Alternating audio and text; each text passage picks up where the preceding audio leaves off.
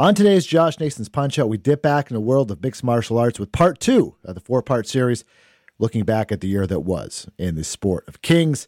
Of course, headlined by Charles Oliveira becoming the first ever UFC champion to lose their title on the scale. Yeah, the scale knocked him out and had him miss weight by half a pound. There's a controversy around that, so we talk all about that situation, which happened at UFC 274, which also featured one of the most boring title fights in UFC history. And a month later, one of the most exciting fights in UFC history, title-wise rather, Yuri Prochazka taking on Glover Teixeira. We talk about that at UFC 275, the retirement of Joanna Jędrzejczyk, and everything else that happened in April, May, and June. Helping me do that, of course, is Paul Fontaine. So let's get right to it. Part 2 of the 4-part series of the year in review in mixed martial arts. Enjoy.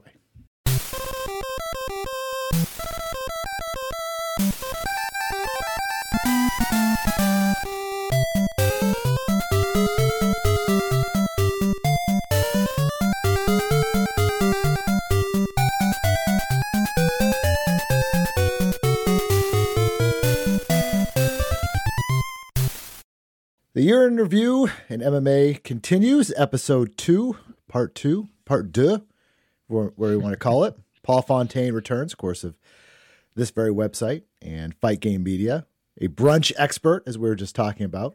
Man enjoys it. Well, I forgot to ask you, what do you usually get for a brunch? It depends on the mood and on the menu, wherever we were. Today I got a nice little eggs and salmon. So, a little bit of both. Salmon. Okay. Yeah. Right. Yeah. Smoked salmon and a little bit of sourdough bread and this nice little salad that had like this really tangy dill sauce. So, it was interesting. I like a good, let's see, what do you call it? Sausage gravy and biscuits, sausage and... Yeah. That's one of my favorites. One of the highlights of the F4W weekend that we do every May in Vegas is the brunch. Dave and Brian are there, Vinny, and we go to the Cosmopolitan, and they have everything. And it's pricey, but it's a lot of fun. So I encourage all listeners, come out to Vegas next May and have brunch with Brian, Vinny, and me. Right. That's it. Just for brunch and then leave. Don't do anything else, right? Just for the brunch. Yeah. Just for the brunch. So we'll talk about some people here that did not, probably weren't able to eat brunch or anything the next day after some of these fights. Of course, going over the April, May, and June in 2022. So in case you didn't hear, part 1 just came out, last week? So January, February, March. So as we do, we kind of go through the month, take out some of the big chunks of interesting information, big headlines, all those type of things. Reviewed almost 1,500 headlines for this 3-month chunk. However, Paul, we're going to do something a little bit differently with April. I didn't really see anything that stood out to me that much. So we're just going to go in chronological order. And then there's definitely some stuff for May. Obviously with Charles Oliveira that we'll get to in a minute in UFC 274, but we're going to do things a little bit differently. So we'll kind of split this up and talk about a few of these. So the month kicked off, Stephan Bonnar revealed that he lost everything in a house fire.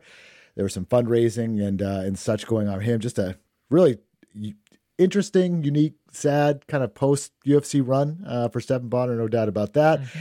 Kelvin Gastelum and Uriah Hall were both injured and missing upcoming events. UFC filed for What the Fight trademark, playing off the very popular WTF. Khamzat Chimaev promised his mother he's going to retire after becoming the legitimate champion, whatever that means, but just kind of keep that in mind. Obviously, with that stood out because of Khabib Nurmagomedov and the relationship that he had with his mother, and just it seems like it's something where obviously his father passing away, that was a big influence there, but there's a certain aspect of these guys aren't in this for life in terms of in the cage. Around the cage supporting it seems to be, but that's just something to kind of keep in mind down the road if all of a sudden Chimaev decides to retire. That's kind of just out there as well. We had UFC 273 with Alexander Volkanovski, big TKO win over the Korean Zombie to retain the featherweight title. Aljamain Sterling picking up a split decision win over Peter Yan to retain the 135-pound title, the bantamweight title in that rematch after that first controversial fight. Khamzat Chimaev won a unanimous decision over Gilbert Burns, and later on Dana White making comparisons to Ronda Rousey and Conor McGregor in terms of the rise of Chimaev, and Mackenzie Dern picking up a split decision over Tecia Torres. There was it's interesting, we'll talk about this later in the series, about the suspicious betting activity and so on. There was a PFL Challenger Series event that was a tape-delayed show that they'd aired, and the way that they kind of portrayed it is that they didn't exactly make it clearly obvious it was tape-delayed for whatever reason, which I don't know how people don't understand that at this point, but regardless, there was definitely some betting activity that went on there that got flagged because of just the way that things were positioned. That was a little bit of a mess. UFC announced they were giving $60,000 in Bitcoin every event to fighters based on fan voting. Of course, Bitcoin had quite the year later on. Alex Pereira celebrated 10 years of sobriety. Conor McGregor was charged with 6 offenses after being pulled over in Ireland. Zhang Weili versus Joanna Jędrzejczyk was targeted for UFC 275, obviously a big rematch there. Dana White said that Colby Covington should have been ready for the sucker punch from Jorge Masvidal and outside that restaurant that we talked about last time out. Cowboy Oliveira and Chase Sherman both were done with the UFC, but then Chase was signed literally days later and then missed the fight due to some injury or something along those lines, kind of a weird thing. Henry Cejudo was officially back at USADA pool, but Dana White insisting that he is indeed retired. And then Marlon Moraes also retired. Of course, fighters never retire. They just take long vacations. Let's just start with that first block there. Anything catch your eye? Yeah, a few things. The Khamzat, I remember just, like the year before there was, or even maybe earlier in this year, there was like talk that, he was going to retire, and, he had that really bad COVID bout. And so, you hear him talk about that, and you just kind of wonder, like, if his head is kind of in it. And he cut some bizarre promos this year, and you just kind of wonder. And that fight with Burns didn't really light people's world on fire. I think that whole pay-per-view in general, and you can go right into UFC 273 was, kind of disappointing. The main event was basically just a massacre of the Korean Zombie by Alexander Volkanovski, and then we had like a whole bunch of decisions and some people that UFC has put some promotional muscle behind, like Khamzat and Mackenzie Dern and even Mark Madsen, just having kind of uninspired performances. The one big thing on the fight was Mike Malott, who had gotten a contract on the Contender Series the year before, getting a first round TKO, and he's a guy that has been a coach for a long time, and his brother plays in the NHL, and he got a win over a big name, Mickey Gall, but we haven't seen him since. So I'm kind of interested to see what happens with him. And then the PFL. I mean, this is not the last time we'll talk about gambling in this series. This one was really, you call it a little suspect. This was to the point of them showing live betting odds during the broadcast for a show that was taped. Weird, and right? People were betting on it. Yeah, it's something bad about that. The UFC thing, that $60K in Bitcoin, it ended up being like a popularity contest where, basically the 3 biggest name fighters on the show would win, and it didn't matter. Like sometimes they even lost their fights and they would win.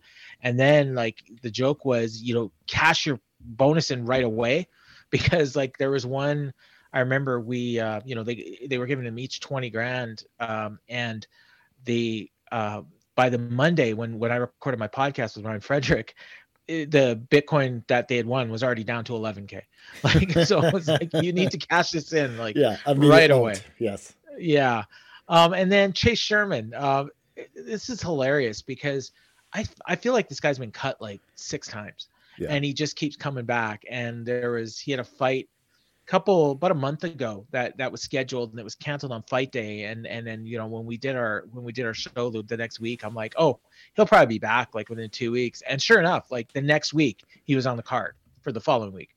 So it's like and I worry about that guy because he takes so many fights and he takes a beating every single time, and he's got heart and he won't say no to a fight, but I worry that, like 10 years from now, what kind of quality of life he's going to have, because he's a heavyweight and he's taken a lot of damage. Fun fights, but it's not not conducive to your long-term health. So hopefully things go better. Yeah. And Marlon Moraes, I mean, he would be back by the end of the year because he fought on PFL's last, or he was scheduled to. I think he might have pulled out at the last minute. No, but didn't he lose to the other Moraes, Shayman Moraes? Oh, you're right. Yeah, Moraes, he subbed in for. You're right. He subbed in for Jeremy Stevens, I think. Who I think it was Jeremy Stevens who had signed with PFL. He was a last minute sub, anyways. One of the two Moraeses, and maybe Shaman that was the last minute sub. But yeah, you're right. But yeah, he fought at the end of the year, so it's just he was done with UFC. That's all. Yeah. All right, let's go to this next group, and really we'll kind of headline by this, which was the rematch, Bellator 277. Patricia Pitbull taking on AJ McKee, and Patricia Pitbull defeating AJ McKee by decision to win the 145-pound title in the rematch. Leading up to this, McKee, again, talking money, as most fighters do, said he won a $1 million guaranteed purse per fight if he was going to stay with Bellator. Talked about his dream of fighting in the UFC. And then after the fight, said he wanted the Pitbull trilogy, but wanted to be at 155 pounds as he was done with featherweight. And also in the co-main event, Corey Anderson against Vadim Nemkov for the light heavyweight title. The fight ended in a clash heads, no contest. I remember watching that. I think it was like around 11:45 at night, my time, or might have been around midnight. And I'm like, I'm tapping out. I'm so tired. I have to watch the rest of this tomorrow. But it's just such a lackluster end to a fight, especially for a title fight. And, Corey Anderson surging at that time.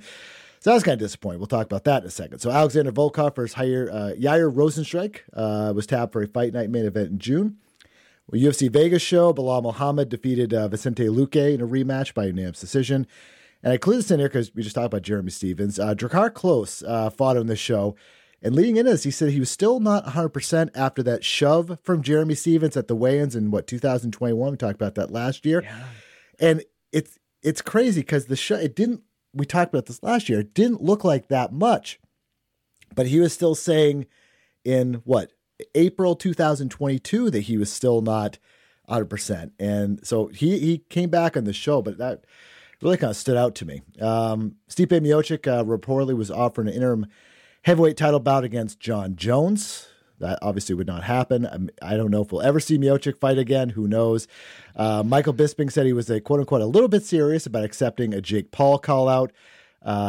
Gilbert Burns said Dana White promised him a big fight after the Chimaev fight and how happy he was with that. Luke Rockhold said Paulo Costa said UFC offered the worst option in Luke Rockhold. So people are happy, people sad. Robert Whitaker was out of his 275 fight with Marvin Vettori, but the bout was later rescheduled for UFC Paris, their debut there. The company, I thought this was interesting because they don't like tournaments, but they booked these four 8-man Asian tournaments for this Road to UFC series. As just folks in Asia with more kind of lighter weight classes. So that kind of caught my eye again because they don't like tournaments here, but in other countries, they're more than happy to do it, and it kind of suits their purposes. Yeah. Bellator 278 and 279, back-to-back shows in a weekend. Why? I don't know. Liz Carmouche defeating Juliana Velasquez to win the flyweight title, and then the next night, Cyborg Santos defeating Ariane Blinkau to retain the featherweight title. To me, you combine those in one show, you have just a better card. Again, we've talked about this for years. I don't understand why they do so many shows. UFC Vegas 52, Jessica Andrade submitted Amanda Lemos in the main event there. And then Ben Rothwell signed with Bare Knuckle Fighting Championship after being released from the UFC the month before. Thoughts on anything there? A lot of Bellator in this little segment. Yes. In fact, more than UFC, honestly. And I agree, with that. It's not for me so much that they run too many or too little. They're just so erratic. In this month we had 3, and then there'll be months sometimes where we don't get any. And I think the last 2 months of the year, I think they've only had 1 show. So it's there's no consistency. So I think part of why UFC does well is, every Saturday night, they're pretty much there's the odd weekend off, but almost every Saturday night there's a UFC. So you tune on ESPN Plus, you're going to see fights. Bellator, you have no idea. Is it going to be Friday? Is it going to be Saturday? Is it going to be in the afternoon? We don't know. Yeah. And, but I mean, this was 3, quality fights, like Patricio Pitbull and AJ McKee. 4, actually, if you want to include the the Anderson Nemkov fight, and then Carmouche and Cyborg. These are legitimate versions of a world title in all these cases, and and but nobody watched. Like you talked about watching it. Like I didn't even watch it. Like I think I may have watched it after the fact, but I'm definitely not watching Bellator live like ever. Yeah. It airs on YouTube here. There's no Canadian company that interesting. Yeah, and it's like, so I just go back and watch it later, because the other thing with their shows I find, and you talk about 11:45 and they still haven't even got to the main event. Like you're talking about the co-main. So like they just go on forever, these shows, and they'll do a fight and then they'll talk for 15 minutes and it's that's the the worst. same talking heads. Oh, yeah, man. it's just bad. And people used to complain about UFC, but Bellator I find is far worse. And other than that, like the UFC Vegas, it wasn't really much, especially for a Vegas show. I assume that that would have been an Apex show, but yeah, the Miocic and John, Miocic and John Jones, like I don't know what's going on with Miocic, but he could have had this fight probably December or July 1st, and then December, and for whatever reason he just didn't want it, and now it looks like it's going to be Francis. So he's, like you said, maybe we're never going to see him again, and that would be sad. But I guess he's got other priorities. And then the Rockhold and Costa saga. I remember when this fight was first rumored, I was just, it's never going to happen. It's never going to happen. Then they signed it, and I was like, it's not going to happen. Someone's going to pull out. Did my most shocking thing of 2022 maybe that we actually did see that fight down the road. And it was good. And you know what? By the end of the fight, I was a fan of Luke Rockhold, and I have hated Luke Rockhold for well over a decade. Interesting. And and he won me over in that fight. So, by the end of it, I'm too old for this shit. I loved him. I was like, okay, finally some humility out of this. Like I won't even say the word. Yeah, we can all relate. Starts with a D and ends with a bag. But so good on. And Costa's just a knucklehead, so I think that was part of it too. All right, we'll go over this final group for the month. Dan Hardy claiming that for an exhibition fight he had coming up, a boxing match, he was going to make more in that fight than in his entire UFC career. I thought that was interesting. Francis Ngannou, just mentioned him, appeared at a Tyson Fury fight in the ring. So again, that circling the wagon, so to speak, to try to make something there. And again, this dalliance with boxing continued. One announced their deal with Amazon Prime. One of our favorite subjects on the show, Alexander Gustafsson, and versus Nikita Krylov, was targeted for a July show, and then Derek Lewis taking on Sergey Pavlovich for UFC 277. The PFL season began. Colby Covington claimed he had a brain injury after suffering that aforementioned sucker punch from Jorge Masvidal. Eugenia Jacek, I thought this was funny because we'll talk more about this in a minute. Eugenia Jacek signed a new multi-fight UFC deal. UFC Vegas 53, Chito Vera picked up a unanimous decision victory over Rob Font. Rob Font missed weight going in this fight. I remember being very excited for this fight because, again, two contenders, two newer guys that kind of going up the ladder right at that point of this is like perfect matchmaking for this division for me, because two guys ready to go and kind of take that next step and prove against each other. And Chito Vera, again, his great year has continued. Cyril Gane versus Tai Tuivasa was initially targeted for the UFC Paris main event in September. Again, that was their first ever show. That would change a little bit down the road. Obviously, the aforementioned Robert Whittaker fight. Ronda Rousey, I completely missed this. Ronda Rousey's mother, big friend of Dave Meltzer's, appointed the California State Athletic Commissioner. Completely missed that. And then Zabit Magomed let me pronounce that again. Zabit Magomed Sharipov was I don't want to say revealed, but he kind of showed himself working for a humanitarian organization that with hospitals. Obviously, he had a great early UFC run and really was tabbed to be a potential UFC title contender. And then around 2019, give or take, he was done. And it was some question at that point, the pictures, like, is he going to fight? And his brother was fighting and all that. And then 2 months later in June, he actually retired. So his MMA career was done. And again, who knows with MMA, as we talk about every single episode of this series, someone comes back, but he seems to maybe one of these guys that does not. But thoughts about any of that before we move on to May? Zabit retiring was, a bit of a shock. But again, like, he hadn't fought in a couple of years, and and given what his priorities seem to be, this is one where I actually would not be surprised if it sticks. I think he had some pretty serious injuries and just some more important things in his mind that he wanted to deal with. So Good, best of luck to him in the future. I was another, just like you, the Ronda Rousey's mom thing completely slipped my mind, but it reminded me of something funny. Her mom's name is Anna Marie DeMars. And when the Netflix movie Blonde came out and I heard it was Anna de Armas, I'm like, Ronda Rousey's mom is like the star of this Netflix movie. I can't see that. That would be something. Definitely not. Major Definitely headlines. not. Yeah, especially the content of that one. Yeah. PFL season beginning was I always enjoy their shows.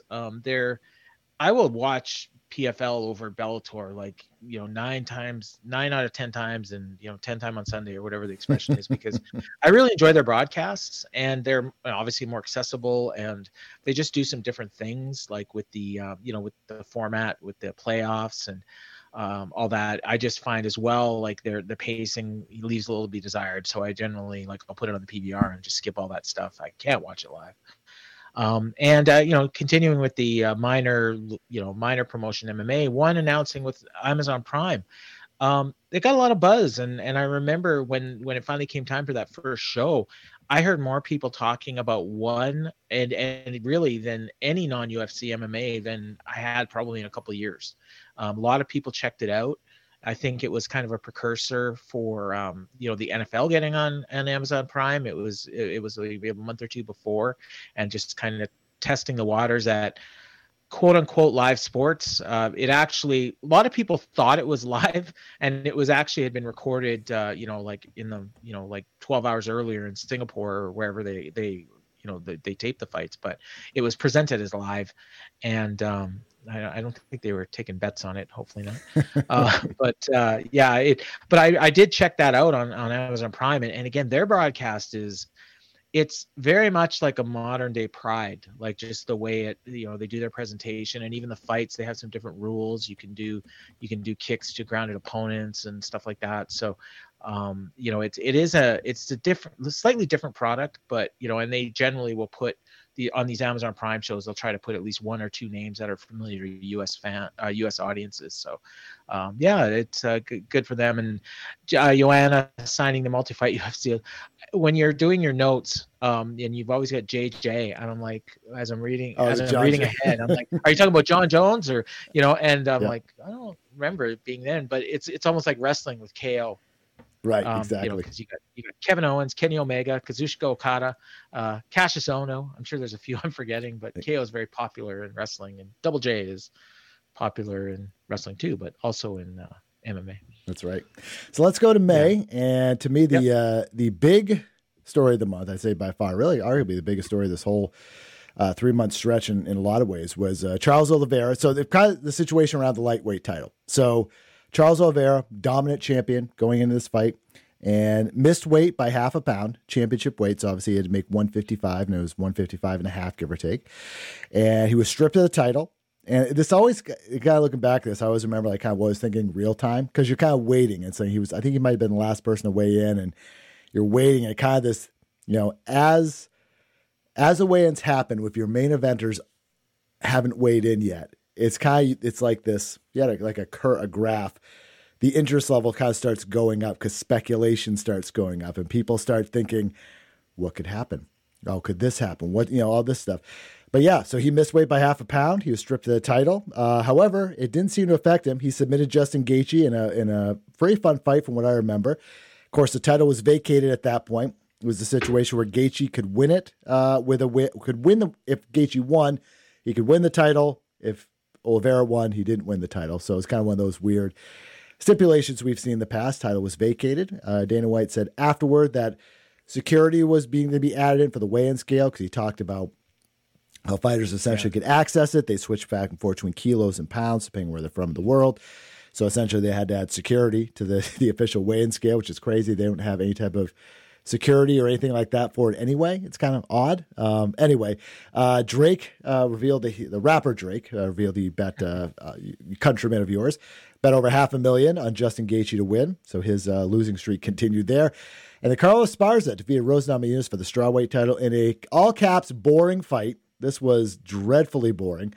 We'll talk more about this Cerrone Lozon fight that Was supposed to happen, didn't happen. Supposed to happen, didn't happen for a variety of different reasons. He was out of the fight at the last second, had to be scrapped, and Cerrone saying he wanted 2 more fights. Eventually, this fight was rebooked for Austin. We'll get to why that didn't happen in just a minute. Michael Chandler in a very fun, quick scrap, knocking out Tony Ferguson. Again, I put in the notes here the picture. There's the slow motion picture of Ferguson's face essentially being rearranged by the front kick by Michael Chandler. Lyoto Machida gave his props to this as well.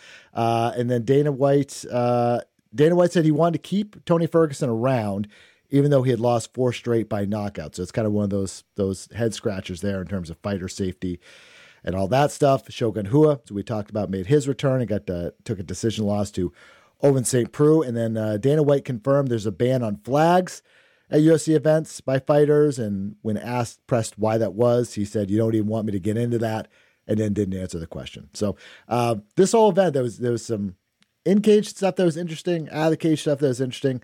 The stuff I love about these type of pay-per-views, there's a lot of stuff happening, a lot of stuff to talk about before, during, and after. Yeah, absolutely. I'm amazed that this had never happened in UFC before, where a fighter missed or lost the title on the scale and then won the fight after. I'm almost positive that it never happened. So it was a pretty big deal. And then when you talk about security, I think part of the story here was that Oliveira actually thought he was on weight. And then, when he got to the actual scale, and normally the 2 scales, the one they have backstage and the one they have, where they do the ceremonial weigh-ins or the official weigh-ins earlier, they're supposed to be calibrated the same. And so the story was that Oliveira was on weight in the back, but when he got onto the actual scale, he wasn't. So one of those scales had been messed with, I believe, was the story there. Right. The Carla Esparza Rose Namajunas, that was easily the worst, fight of the year. Definitely the worst title fight, probably the worst fight overall, and really one of the worst title fights in UFC history. I know my podcast partner Ryan, he definitely says it was, and he's seen them all. The one I remember being worse was there was a Bellator fight between Melvin Manhoef and Rafael Calvero. Yes, for the middleweight title. My God, that fight was terrible.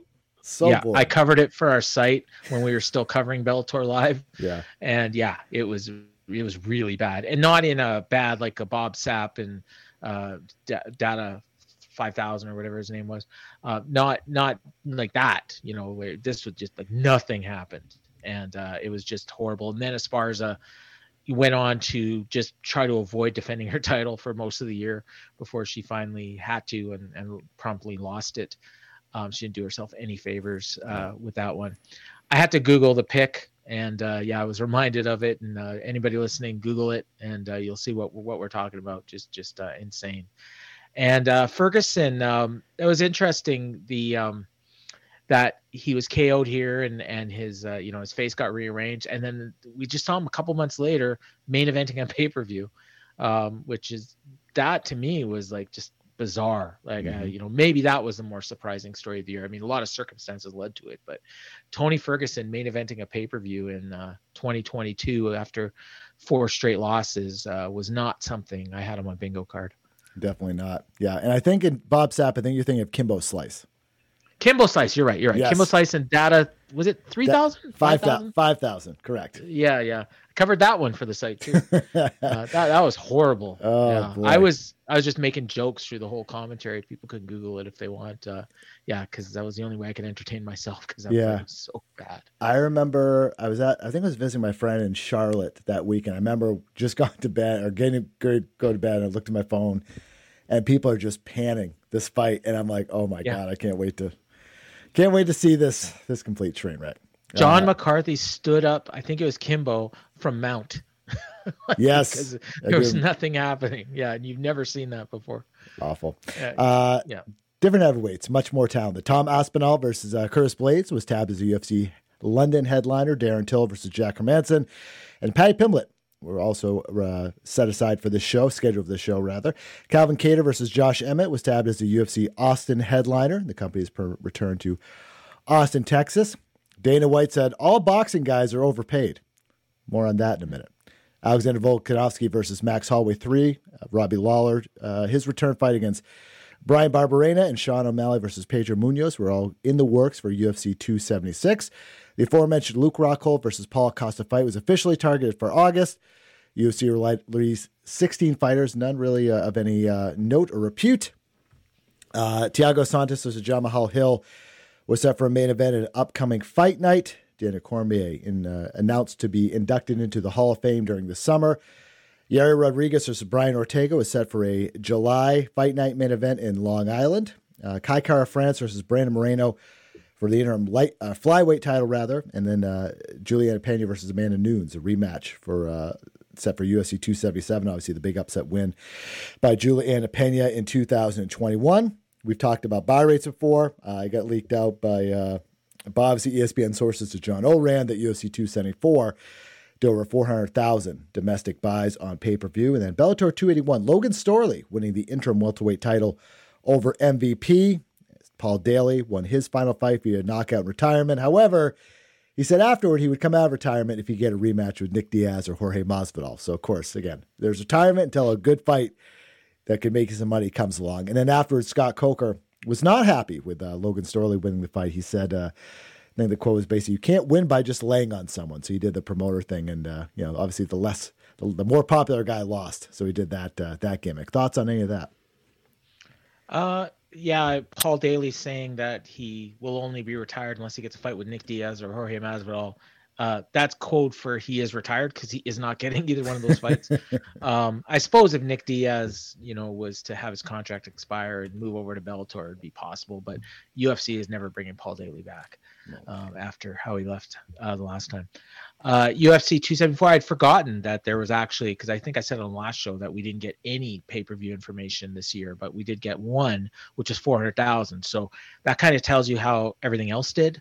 Mm-hmm. The fact that we didn't hear about it means it's below 400,000, and in some cases probably significantly below that. I remember the Cormier being announced for the Hall of Fame announcement was kind of a special moment. I think it was during a fight night, and he was on the mic and he didn't know it was coming. So he was very emotional when it was announced, and that was something that if you were watching, and I know a lot of people don't watch all the shows, I do. So that was a very special moment that we got watching that show. And the fighters being released, I mean, it's always kind of a story when it happens. And again, we'll go back to it. It's just the fighters that have been around for a while, that aren't really moving up the rankings, that are, kind of winning as much or losing as much as they win, are probably in danger of being cut. And that's what happened here. So hopefully, I shouldn't say hopefully. I mean, it's going to keep happening. So yeah, it's just kind of the way things work now. They're run more like a sports team than they used to be. We'll go over this other chunk for May. UFC Vegas results. UFC Vegas 54. Jan Blachowicz severe Alexander Rakic by leg injury. Rakic suffered a torn ACL and put him out of action, obviously, for quite some time. BJ Penn entered the Hawaii governor's race despite not really having much of a platform. Ashley Evans Smith was suspended by USADA for 14 months due to a botched prescription. Scott Coker and Khabib Nurmagomedov met on a potential Fedor versus Junior Dos Santos co-promoted fight between the two. However, a couple days later, Jorge Dos Santos, JDS lost a fight to Yorgan De Castro, another former UFC fighter, if I remember right, at an Eagle FC event, and then JDS suffered a shoulder injury that would require surgery. So any chances of that happening were soon scrapped. Alistair Overeem was set to make his pro wrestling debut against Braun Strowman for a company called WES in June. Not. You guys want to get the whole story on that? You obviously listen to the Year in Review series. In pro wrestling, Alexander Rodriguez, a.k.a. A-Rod, invested in the PFL and also joined their board of directors. So, again, despite I keep thinking every time I bring up PFL that they're the number 2 now. That could very well be the case. I mean, they certainly are bringing on more money, more stars, and there's something interesting there. I don't know what yet, but kind of something to talk about more. UFC Vegas 55 results. Ketlin Vieira won a split decision over Holly Holm, and then Michael Pereira had a split decision win over Santiago Ponzinibbio. I include this in here because I guess it was a great fight. I don't remember anything about it. But apparently that was a pretty good fight. Anderson Silva continued his exhibition boxing run on his way to an eventual fight with Jake Paul. Mark Munoz, remember him? Placed on administrative leave at his high school by allowing students to box to settle a rift. He denied doing that. Damian Maia said he wanted one more UFC fight because he had one more fight left on his contract. Kenan Barao returned to the sport after taking 3 years off, former UFC bantamweight champion. AJ, let's see. This I clearly because this is again in retrospect. We'll talk more about this. The passing of Anthony Johnson, but he posed a picture where he was very slimmed down. Obviously, we know why, but he said he was training for a fight, and it's one of those things where you just don't know because he was saying he was training for a fight, great shape, all this, and obviously the reason that he lost all the weight was he was obviously suffering from cancer, and it was just one of these things that stood out to me as. Now that you kind of know this all these months later, kind of where we were back in May, you just don't know. Nate Diaz said he was aiming for a 2022 UFC return. Tito Ortiz said he wanted to return to the UFC for a retirement fight against Shogun Rua. And then Paulo Costa allegedly assaulted a nurse over a vaccination card issue in Brazil, which he and his team vehemently denied and said was like character assassination, all this stuff. But again, Paulo Costa, weird things just kind of surround this guy no matter what. Thoughts on any of that? What was I just saying about Paulo Costa being a knucklehead? Proves itself right here. That's right. The Michelle Pahea fight of Ponzinibbio. Yeah, I do remember that one being like a really exciting fight. It won fight of the night on that show, and was just kind of it was actually a fight where Michelle Pahea kind of toned down the theatrics that he's kind of known for, showboating and everything, and just decided to have an actual fight. And I think most people actually had Ponzinibbio winning, but Pahea did get the decision. So A-Rod, I think the figure that I'd heard that he invested was like something like $20 million. Oh, interesting. Yeah, it was just ridiculous. I mean, he's got more money than God, but that's how this company keeps going, because I can't imagine they're getting anything for their ESPN deal. Not a lot of people are going to their shows. They ran a pay-per-view that I can't imagine more than 500 people bought, at $50. And they ran an arena in New York that, they sold, I think, 1,000 tickets to. Like, I think it was, it feels like money laundering, but I don't know if that's it. The Alistair Overeem, Braun Strowman. I just listened to you and Mike Gilbert talking about that on the June series. That's wrestling entertainment series that we're still waiting for their first show.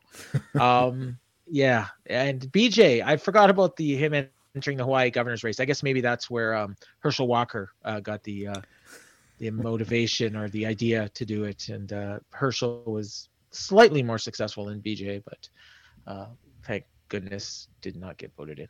Exactly. Yeah. Who knows? Who knows when BJ will end up on a ticket? No politics here, but yeah, exactly. Yeah. Exactly. Yeah. Yeah. Former Bellator MMA fighter, Herschel Walker. Mm-hmm. Back those were Strikeforce rather. Strikeforce. I kind of. Yeah. So maybe we'll probably touch on that in a future episode. That's right. Yeah. Those were fun days. Those Strikeforce days. I miss those because they just. I just remember I just thinking in my head now, like the cage was well lit. There always seemed to be a fun atmosphere. People were there. They weren't. They had the difference between that and the Challenger Series. The Challenger Series were always really fun. I miss those days of the Strikeforce shows because again they had a good amount of talent, and it was a lot of a lot of AKA talent. But then they would throw in like those Herschel Walker fights. There's kind of like fun stuff that you look forward to seeing because you didn't know how it was going to turn out. And it just Lashley fought on those shows a few times. Right. I think. That's right. Yeah. Ronda Rousey started. Yeah. It was. Yeah. For me, it was like I watched it That's part of what got me like hooked into MMA was those shows more so than the UFC. Honestly. Yeah. I just meant those late night Challenger shows. Yep. And this was well before I was married and had a family or anything. I would stay up till 2 a.m. watching those because they were fun. They were on really late, but it was like a kind of like club atmosphere. Those are really good shows. I miss those days. Let's go to June and kind of round things out. And starting out the month, kind of the biggest news of the month, a change in the light heavyweight championship. So Yuri Prochazka submitting Glover Teixeira to win the light heavyweight title. Again, they get the feel-good story of Glover winning the title. That would change really quickly. Obviously, he'll get his chance to regain the title. We'll talk about that a little bit later on in the year. Weili Zhang knocking out Joanna Jędrzejczyk, a nasty spinning back fist. And then that multi-fight deal, it kind of just went in the wind. Evgeny Jacek retiring immediately after the fight and calling it a career. Obviously, a great one. We can talk about that in a minute. But another great career. Valentina Shevchenko, we're so used to her dominating these fights, edged out Taila Santos in a split decision to retain the flyweight title. Later, she revealed she had injured her foot going into the fight, and then during the fight, during a clash of heads, Santos suffered a broken orbital bone. So you have a couple different things happening here. You have thoughts in my mind. So light heavyweight title, and we've talked about this ever since John Jones was so dominant. There's been no real dominant run at light heavyweight. And I think it's something a lot of people kind of predicted, right? That it was going to be shifted around a bit, and that the division was a little bit more tighter than it used to be. You have obviously Evgeny Jacek retiring after a really notable career for a lot of different reasons. Again, the great fights, the first Weili Zhang fight where she had the giant alien growing out of her head, which is a crazy visual. And obviously you have Valentina Shevchenko. Really, this wasn't really a standout year for her. It was just kind of a normal year. I think competition is kind of part of that, but she just kind of keeps doing her thing, but doesn't really seem to kind of move the meter at all. Thoughts about any of that? 275 and any of those thoughts? Yeah, this was really one of the, I thought, the best pay-per-views of the year. You had that main event, which may have been, I talked about the Esparza Rose fight being the worst title fight of all time. This may have been the best. It was like a movie. Just every single round was just back and forth, and you thought one guy was finished, and then he came back, and then, you had fights that looked like they're going to be 10-8 for one, rounds that looked like they're going to be 10-8 for one fighter, and then the other guy would come back and, almost win the round. And then going into the fifth, Petroska was, it was probably even, but Petroska was losing the round, and then they went to the ground, and you're like, oh man, you go to the ground with Glover, you're going to get submitted. And then he submitted Glover. I mean, it was just incredible. And, 28 seconds left in the fight, and he wins the title, where you thought the only way this guy was going to win is by knockout. The longer the fight went, Glover was going to win. That was just what everybody thought. And then in the co-main, you mentioned Taila Santos, nobody gave her a chance. She was the biggest underdog on the card. And she was dominating Valentina early, and then they had that clash of heads, and that completely turned the fight around. Valentina ended up holding on to get the split decision win. There obviously were people thought that Taila actually won. I think I may be one of them. I don't remember my score, but I seem to recall thinking that she won. But then, she had the broken orbital bone, and she's, injured, and I don't think we've seen her fight again since, but we'll definitely get a rematch at some point, which is good because, nobody's been able to give her a good match. And then of course we had that knockout in the Weili Joanna fight. That was just incredible and set Weili up to get her title rematch, and she'd end up winning the title. And then we had two other knockouts on the main card. So literally we had four finishes, and then the one kind of classic underdog tale, which is pretty much the best you can ask for on a UFC pay-per-view main card. And the prelims were not quite as good, but not too bad either. Some knockouts and some good fights. So I was really, really impressed with the UFC 275 in June. And their June pay-per-views sometimes leave a little bit to be desired, but this was not one of them. This was a all-time memorable show, in my opinion. Yeah. Thoughts on Joanna's career and stuff that stands out and all that? You know what? I think that for a while, people thought she was pound for pound, maybe the best fighter, certainly for females, but maybe even for men in some cases, because she kind of waxed Carla Esparza to win the title, and then went on to defend it a bunch of times. I think that's who she beat. Yeah, Carla Esparza. And I thought at the time, she kind of exposed that tournament that they had. I think it was Tough 20. Where it was all the strawweights, and Carla Esparza beat Rose Namajunas, and then she goes on her first defense, and Joanna wasn't in the tournament, and she just completely waxed her. I saw a couple of those fights that she had live. I believe the Claudia fight at the Tough 23 finale, and then the fight against Karolina Kowalkiewicz, I think. on the Alvarez McGregor undercard. I know I've seen her fight twice, but she had that run where, you know, she started out in UFC. I think she was in one of the very first strawweight fights in UFC history, and she would go on to win 8 in a row, and before losing the title to Rose. And then after that, like, you know, once Rose kind of exposed her, she just went on to, you know, kind of lose a lot. She was 2-5 in her last 7 fights. And I do think, like, I remember at the time thinking, you know, this sounded weird, and people that would know were saying, no, you know what, in this case it's probably real. She wants to have a baby and she wants to do this and that. And I thought, you know what, maybe she does have the baby and then come back like Miesha Tate did. But in this case, I mean, she's already talking about coming back. So I think it was just, you know, like not reacting very well to a bad loss. And, and we probably will see her again, because I don't think she's going to be able to make the kind of money she's making in UFC doing anything else. And I think she's got a pretty nice contract. So hopefully we see her again. But if she does stay retired, hopefully she, you know, starts a family and does really well. Yeah. 2 losses after going career to 14-0. Yeah. 2 back-to-back Rose losses, win over Tisha Torres, lost to Valentina Shevchenko, win over Michelle Watterson, then 2 straight losses to Zhang Weili. So definitely fighting top competition there. And yeah, we'll see what happens. Yeah. Very, very, again, as we've talked about, fighters never retire. This way for the next great opportunity. Let's go over this first chunk here. Dana White, again, we just mentioned last month about boxers getting paid too much. He abandoned his idea of a boxing promotion, said it was a broken business, according to him. Kayla Harrison versus Julia Budd, initially set for the PFL regular season finale. However, Budd got injured later, and it was changed to Caitlin Young instead. Invicta champion Emily Ducote signed with UFC. John Dodson, former flyweight challenger himself, signed with BKFC. UFC in Vegas 56. Alexander Volkov stopping Yair Rozenstruik early via TKO. I know a lot of people, including Yair, thought there was an early stoppage. And then Felice Herrig retired after her loss on the show, kind of an OG when it comes to female fighting and how to market yourself in and outside the cage. Greg Hardy was moving to boxing. Dominic Cruz versus Chito Vera was scheduled for an August Fight Night main event. Dana White said a vaccination requirement was preventing the UFC's return to Canada.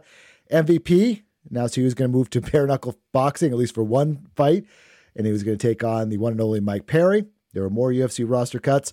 It was learned that UFC made over more than $1 billion a year. No big surprise there. Jose Aldo's return was planned for UFC 278 against Merab Dvalishvili. I'd actually pronounce this out, pronunciation guide. And then Bellator announced they were going to be debuting in Washington State with Patricky Pitbull versus Brian Alvarez. I mean, Sydney Outlaw. Sorry. Thoughts on any of that? Yeah, I don't know if I think Alvarez is probably more like a flyweight. Not a ton here. The Invicta, I've been watching Emily Ducote way back, like to Bellator, and I think I saw some of her like very early fights. So I was excited to see her in UFC, and she doesn't look great so far, but hopefully she has a decent run. John Dodson, I was kind of sad to see him sign with Bare Knuckle Fighting. He was a guy that for years, you know, you saw on the UFC cards, kind of a gatekeeper at that bantamweight division. It was like, if you could beat him, you move into the top 5. And if you couldn't, then, you know, you weren't ever going to be a contender. But whenever he would step up, he would tend to lose those big fights. Yep. Felice Herrig, retiring. That's another one that kind of feels like it's probably legit given how long she's been around, and kind of kicked off. It seemed like every other week we were getting, you know, somebody retire and all these names. And it kind of even got us to talking, on my podcast. Just at one point, we just kind of went over all the people that have retired and just kind of bringing us back to when we started becoming fans, because Felice Herring's another one. I remember watching her on Bellator on MTV, you know, like that's how long back she goes. And then when she got into UFC, and she was kind of in between weight classes because they had strawweight and they had bantamweight, and she was more of a flyweight. So it was, there's a few fighters that kind of fell into that category for her, but she kind of toughed it out and she made a bit of a name for herself. And the Dana White story with the vaxing, this was an issue, like even in regular sports, you know, anytime teams would come to Toronto, to play the Blue Jays, they would usually be missing. Remember Kansas City Royals at one point were missing like 10 players. Yeah. And they finally, right before the basketball season started, they lifted that requirement. So that would have been like October. So I think coming in 2023, we're going to probably see the UFC back in Canada because definitely. Because now you can go back and forth freely. I haven't really heard much vaccination talk. People are still getting them. They're just not required. You don't need them to get on a plane anymore. Last flight I took, we still needed them, but you don't need them anymore. So yeah. All right, go over this last chunk to wrap things up. UFC 279 getting Aljamain Sterling versus TJ Dillashaw for the bantamweight title. We'll talk more about that coming up next episode. Aljo said he wanted a pay increase, however, if he was going to sign the contract. Corey Sandhagen versus Song Yadong was targeted for a main event fight night in the future. Cerrone Lozon was canceled again, and a very strange reason this time at UFC Austin. Lozon, this is like something that we deal with, Paul. Lozon's knee locked while putting on his socks. Every day. You can't make this shit up, man. You cannot make this shit up. And then UFC Austin, the show itself, Kevin Holland submitting Tim Means, Josh Emmett edging out Calvin Kattar in a split decision victory. And then Eddie Wineland talking about another retirement. This guy that I talked to for early in my Fight magazine career, interviewed him before his, who was taking on at that point. It might have been a Uriah Faber fight or something like that. Ended up retiring after a loss there. Nate Diaz requested his release again. So again, a month after wanting to come back, he requested his release again. Dana White also said around the same time that maybe it was good if he went and fought Jake Paul. So who knows? We'll talk more about Diaz in a future episode. Dana White saying it is undeniable that Kamaru Usman has surpassed GSP as the welterweight GOAT. Of course, Donald Cerrone fighting Jim Miller at UFC 276. A nice veterans fight there for Cerrone. Bellator 282. We talked about this last time. Johnny Eblen defeating Gegard Mousasi to win the middleweight championship and doing it pretty convincingly. Stevie Ray, not of Harlem Heat, submitted Anthony Pettis with a modified body triangle at PFL 5. Again, to bring this up because obviously Pettis, a well-known former UFC fighter, and just, career seems to be basically kind of toast at this point. UFC Vegas 57 results. Mateusz Gamrot defeating Arman Sharukian in a very fun fight. And Shavkat Rakhmonov defeating Neil Magny. This is a classic case of this whole card being like, who is this person? Who is this person? Just, again, just you get these where you have fights in events every single weekend. You're going to get some of these cards. And this is kind of one of those cards. The Miesha Tate, Lauren Murphy fight was off 276. Due to COVID, there were some rumblings about a Chris Cyborg, Katie Taylor super fight in a boxing ring. Francis Ngannou, it was a report he was eyeing a potential December return, and there were some rumblings about a fight with John Jones. Dana White said that John Jones was ready to go. He's interested in making him against Stipe Miocic or Francis Ngannou. Still waiting on that. Valerie Loretta signed with WWE, signed to put aside her MMA career for the time being and possibly forever. Obviously, somewhat pretty well known, I guess you could say, in the Bellator ring or the cage rather, for the very few fights that she had due to a great look, I would say. And then Sarah Kaufman, a countryman of yours, retiring after a long run in the cage, both in Strikeforce and then also UFC as well, and a lot of regional promotions too. So thoughts on any of that? Yeah, I mean, I just brought up in the last little segment about, it must have been right around this time that we did the discussion about all the people retiring because, again, Sarah Kaufman is another one that, I've been following for well over a decade. And you mentioned somebody else in this segment too. Eddie Wineland, of course. Yeah, going back to, I'm blanking. The old one that used to be on Versus. WEC. WEC, yeah, I believe, he's a big former WEC fighter, I believe. He was he was actually their very first, was it lightweight champion? And it was, that was one of the things I talked about in that interview. Now I remember that. Yeah, he was, but that was in a time when nobody cared about the WEC. They were fighting in parking lots in California. Zuffa bought it, right? Yes, I remember they were doing shows. He was talking about this. They were doing on their hot California sun, they were fighting out in like a trucker's parking lot or something like that. There was no TV or anything like that. Yeah. I definitely, like, when I started watching it, he was already, pretty well established. Anthony Pettis was interesting because I remember when he got cut by UFC in 2020, or his contract ran out, I guess. And PFL made a big deal about signing him, and he goes on to lose 4 out of 5 fights in PFL. And I think he probably figured, oh yeah, I'm going to go in and win that $1 million tournament, and it's just a foregone conclusion. And that's not exactly what happened. And now at this point, I mean, I wouldn't be surprised if he hangs it up at some point, because it's just not happening for him. Nate Diaz, I mean, this story just wouldn't go away, just kept trying to get his release. And then eventually, just out of nowhere, he signed a fight, and then it was like, yeah, and this is going to be his last fight. And then he's going to be gone. And, that's kind of what happened. And I mean, I do think we're going to see him again at some point, but I think he just wanted to try some other things, and we'll talk more about that, I think in the next segment, but in the next, show. But he's just kind of keep it in the news. Other than that, the Bellator 282, again, a huge upset. Again, nobody really gave Johnny Eblen much of a chance, but by the same token, I'm not sure exactly how much it resonated, because I think if you asked most people that call themselves MMA fans who the Bellator middleweight champion is, I'm not sure how many of them would have come up with Johnny Eblen as a name just off the top of their head. So another interesting month. And Valerie Loureda, I do think that she has a chance in WWE. She was always more flash than dash, I think, as the case goes. She had, the popular little dance that she would do after her fights, but I think she's well more suited for pro wrestling than MMA, I'll just say. I would agree. I think she has the look, and she seems to have the desire. So again, I think she's close to debuting, is what Shawn Michaels said in the last press conference. Well, she did. She debuted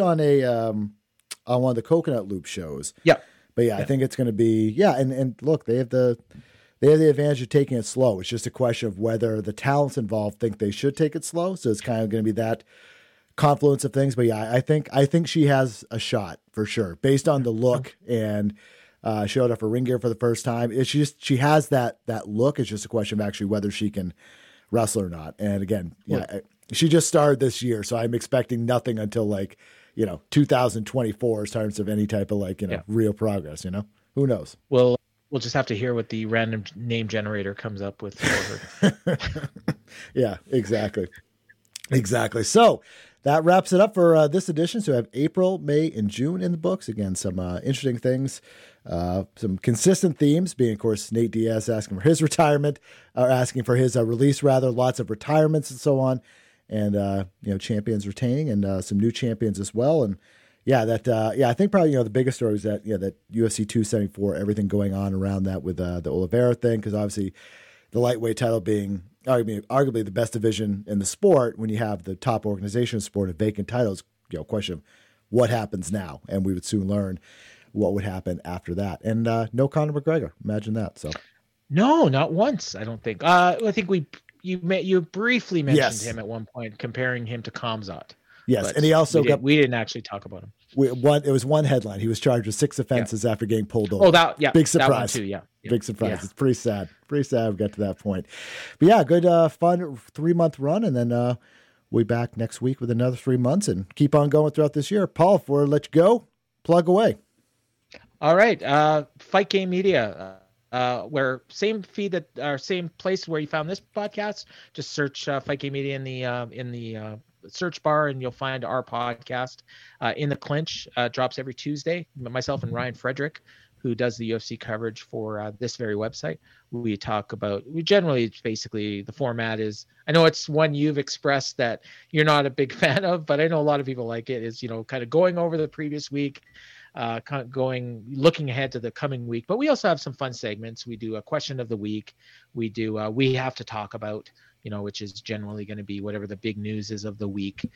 So this past week it was UFC judging, and we'll usually throw up a clip on YouTube as well on the Fight Game Media YouTube channel, so you can check that out. And this week it was about the judging. So and Ryan occasionally has some scoops along the way, so those are always fun. And I also do a show called The Dynamite Show on the Fight Game Media Patreon, patreon.com/ Yeah. Patreon.com/Fight Game Media. $5 a month. You get our show as well as about 5 or 6 other shows a week. And we basically go over AEW Dynamite immediately after it airs. And occasionally we'll do a free show on the YouTube channel as well. So if you subscribe to Fight Game Media on YouTube, you'll get an alert whenever we do a live show. And to clarify, I don't mind recap shows. I just didn't want to do one when in a website for yourself that already has like 5 or 6. Gotcha. You know what I mean? Gotcha. Those are what I think. I think, So you meant more for yourself. You don't like doing them as opposed to listening to them. You don't mind listening to them. You just didn't want to do one. Yeah. I mean, look, it's fun to talk about what just happened because that's what we do. We talk online. So it's kind of fun to actually do that in person. But yeah, I think if I was to do it with this website, I mean, we already have like 3 or 4 of those, maybe 5 already. So for me, it's like I could just do something redundant or I could do something different. So, I like your show. It is different. And, occasionally you will preview a show if you just happen to have somebody involved, if it's a really big show and you have somebody on and they have something interesting to say. I think that's the key for you, right? Yes. You want that take that nobody else has. Yeah. And I try to get people you don't hear from a lot. Like for the Impact stuff, when I talked to Scott D'Amore, I specifically wanted to get that interview as early in the week as I could because I knew he might do a few of those. So that's why I got it up like same day. Yeah, I think it's more kind of stuff like if someone could listen to a bunch of the same thing, maybe just do something different that kind of fits in and answers some other questions. Yeah. So good stuff there.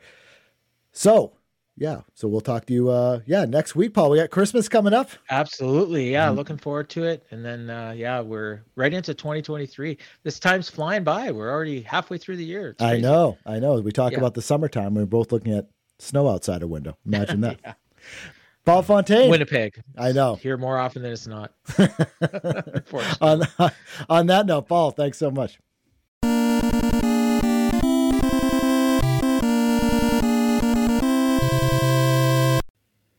All right. Big thanks to Paul Fontaine for dropping by. You'll hear from him 2 more times, obviously, before this series is done. And we have the Year in View and Pro Wrestling series continuing. This week we have September and October. And the next week will be November. And then we'll be at the end of the year with December. So part 4 of MMA series. And then part December. And the Pro Wrestling series will come up in the last week of January. So finalizing some stuff with all the guests and all that good stuff this week. So the series is winding down and Christmas is winding up or something like that. So I'm going to let you go. Big thanks to Paul. Thanks to all you. Until next time, insert catchphrase here.